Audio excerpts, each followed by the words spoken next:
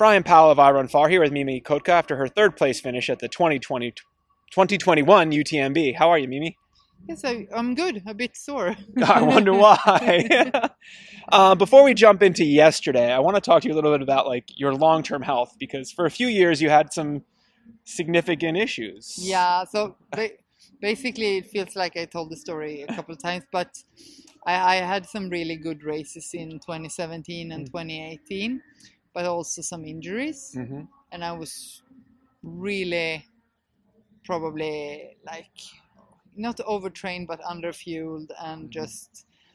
So after Marathon Mont Blanc in 2018, I had some broken fingers and a knee injury, and mononucleosis and Epstein-Barr and like no immune response. And I think that period like pushed me into a physical vortex. It took a long time to get out of it with like anemia and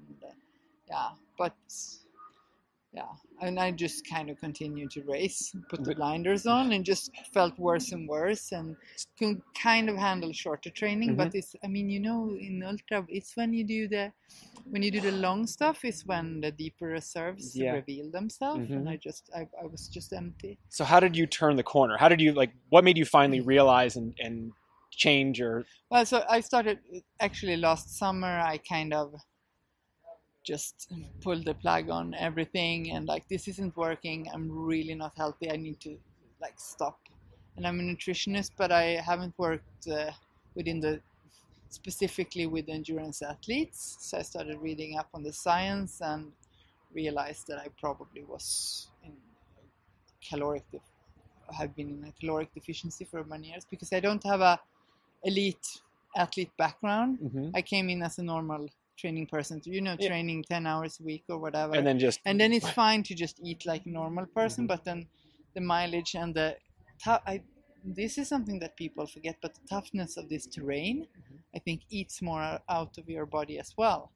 So I think I was just injuries didn't heal, and but it's so I changed my routines around training and refueling and taking more like an approach of taking care of the hormones and stuff. And it worked really well. So in terms of like, what would be the major change in terms of like fueling and recovery? Just making sure you eat more calories. That's like number one. Because it's fine for, I think that this is super, super common among ultra runners, that you kind of think you're eating enough, but you're just not eating enough. So that's the basic thing, and it's fine for a period, but when the year starts to roll on and you're in this constant deficit, your performance declines and you have harder time healing from injuries, and so that's it. And it was just bad. It sounds like kind of bad. So that leads me up to go ahead. But ultra runners, they're kind of, we love to feel like shit. So it's such a bad but I mean, we kind of love the suffering, feeling tired to your bones and stuff. So, and also just the concept of more is better. Like both in terms of like the race there's a culture. Be tough and like push through, and we have that kind of personality. It's very easy to go from 10 hours a week of training to, I'm sure you were doing 20 or 30. But I mean, if you double up, you need to eat differently and stuff. So that's the difference. I took a break. I didn't train at all for 4 months, just like reset. And so I started training in February. Did you, as you were coming to the end of that break, did you take like hormonal tests or any nutrition tests? I actually worked with a super good endocrinologist in the UK from a distance, and she just checked the test and did it the real way, because you have all these symptoms. You're anemic, you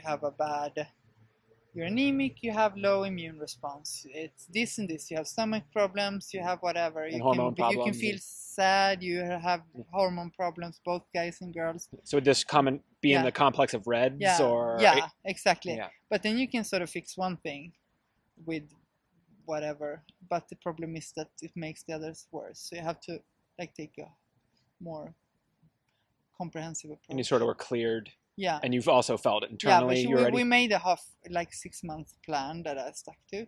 And because I'm a nutritionist, I mean, I could sort of plan. So I actually, this is super boring, but I actually measured like what I was supposed to eat just for a few weeks, just to get like a mindset in my head about the amount of food you need to eat. So you have a gram scale out for portions, not to eat less, but to like literally need to get a new set point. Yeah. Because if you're gonna do this sport, you need to like perhaps eat twice as big portions and stuff. I can do that. Yeah, me too. Not a problem. She's like, "Oh, you're gonna rest? Okay, I don't like rest." And then you're gonna eat. Oh.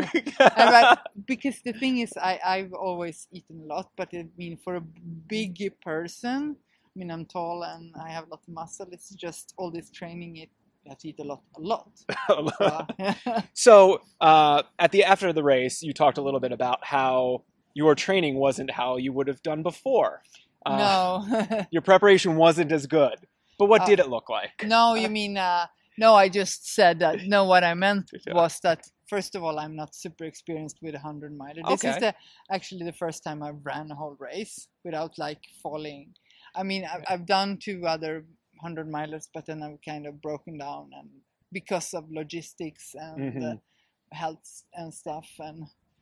But this, no, I just think that I didn't have the. I have done racing and ultra training, of course, but this long. So it's the experience that was the. Yeah, and maybe preparation. I don't know how people prepare for 100 milers, but maybe if you run 10 of them, then you probably you figure it out. But you had good training. Yeah, I've had a really good training, and I've done some races as well, and I've had like the goal has been to finish strong in the races I've done to have this feeling of that you could go longer. Did not have that feeling yesterday. But I mean, before UTMB, you did. The other ones. Like all the steps were in the right direction, and sure. I assume along the way you're checking in to see if you're feeling strong. And it's, I mean, these long races, it's like you have this energy reserve that you need to take when it's really, really long, and I haven't had that, and I've kind of felt that it's back. Yeah. So I felt good in that sense, but then because I took a long break, you don't have several years of like consistent training, and you're a bit nervous because you've had problems in the past and stuff. So. Well, we haven't even touched on on your race. No, it's great. I think it's super important to talk about like that long-term health picture because it's so common. Yeah, and it's correctable too. Yeah, like, yes, it is. It's definitely correctable, and I've seen so many talented ultra runners just just disappeared into nothing. And sometimes that's life choices and changes in life, but other times it's I think being in that hole. Might be overtraining or underfueling or whatever. So the first half of the race yesterday, through Courmayeur, you and Courtney are sort of, if not going back and forth, like, but you're not together, but you're close the whole time. No, but we did. But I was talking to Courtney about it today because we didn't know that. Because I was so set on not racing because I just wanted to finish. You're not being competitive. Yeah, exactly. Yes, So I decided because it was such a great women's field. Yeah. You have to like chit chat with everyone. Yeah. But I set a limit. I can only chit chat until La Souche, and then. You do you. Yeah. So I decided that I wouldn't run with anyone, or I just wanted to do like follow my pace and stuff. When I felt good. Yeah. But I mean, I don't have couldn't. And Courtney was a few minutes ahead of me, but then she was 1 hour ahead of me. Then she was 2 hours ahead of me. But in Courmayeur, you're in the aid station together. So it's that was nice. So she's and saying Les Contamines, you were together. So yeah, but I just didn't see her on the trails. In terms of not talking, or sort of doing your own thing and not speaking, is there a mental not racing is more what I mean. Okay. Yeah. But also like, is there a difficulty like you're not running with a bunch of Swedish people like you literally have to like. I mean, you're fluent, but I've said that to when I run with Americans too, that it takes more energy out of me because I have to translate in my head. It is easier to run with Swedes, but you can imagine if you had to speak French, or for me for Spanish, like I can have a small conversation on the trail, but like it would be a challenge, and I wouldn't be thinking about my nutrition or no, that's like, what I mean. I just wanted to do, and because I knew there were so many great women there, and I just wanted to have like my race for me. I mean, I've had this UTMB project a long time, so finally completed. Yes, check. So after Courmayeur, like you do start falling back pretty. Yeah. Were you having a really difficult patch, or was no? I think energy-wise, I felt good during the whole race, and for the uphill parts, I felt good. No, I just ran according to my feeling. But then I had, after hitting the Triant climb on my way down to Valdorcin, my legs just stopped working downhill, which is, I guess that's where it comes in. You need this long period of just doing the really hard stuff, I guess. So it was more mechanical. Yeah. I mean, I have to admit, I haven't. It looked really sad. It looked because someone showed me a clip. I'm like, oh, this. No, I was with some of the journalists at the finish line. We're there watching the finish with me, but watching the live video. Yeah. And we were like, can we change the channel? This is so hard to watch. I was in so much. You looked. Because I was so happy to do the race. I probably it's not that I pushed myself too much as a race, but I was probably not feeling. You didn't blow up because you pushed too hard. No, I just blew up because I'm stupid. I don't know. No, but the wheel came. You just didn't have that mechanical component. Wasn't prepared quite enough. And I had some. So even if you were running great times, even if you were running 10 hours slower, that would have still happened. Probably. Even though your legs, your quads gave out, and you were in a lot of pain, and you did drop back to third, but that's, are you happy with with my position, you mean? Or with your whole experience? Yeah, I'm super happy about the experience, and I was not expecting to finish third at all. So that's a nice surprise, and I'm super happy. I mean, obviously, Courtney's insane race. I mean, she is changing the game for sure. Now everyone has to run in 23 hours. No, but she is fantastic. Yes. So that was super cool to be on the scene for that, and then also Camille that came in second. She's had a super strong year. So and they are both really lovely people. So. Yeah. Do you have a favorite moment or memory coming out of the race? I really like the downhill in the pyramids. Yeah? Yeah.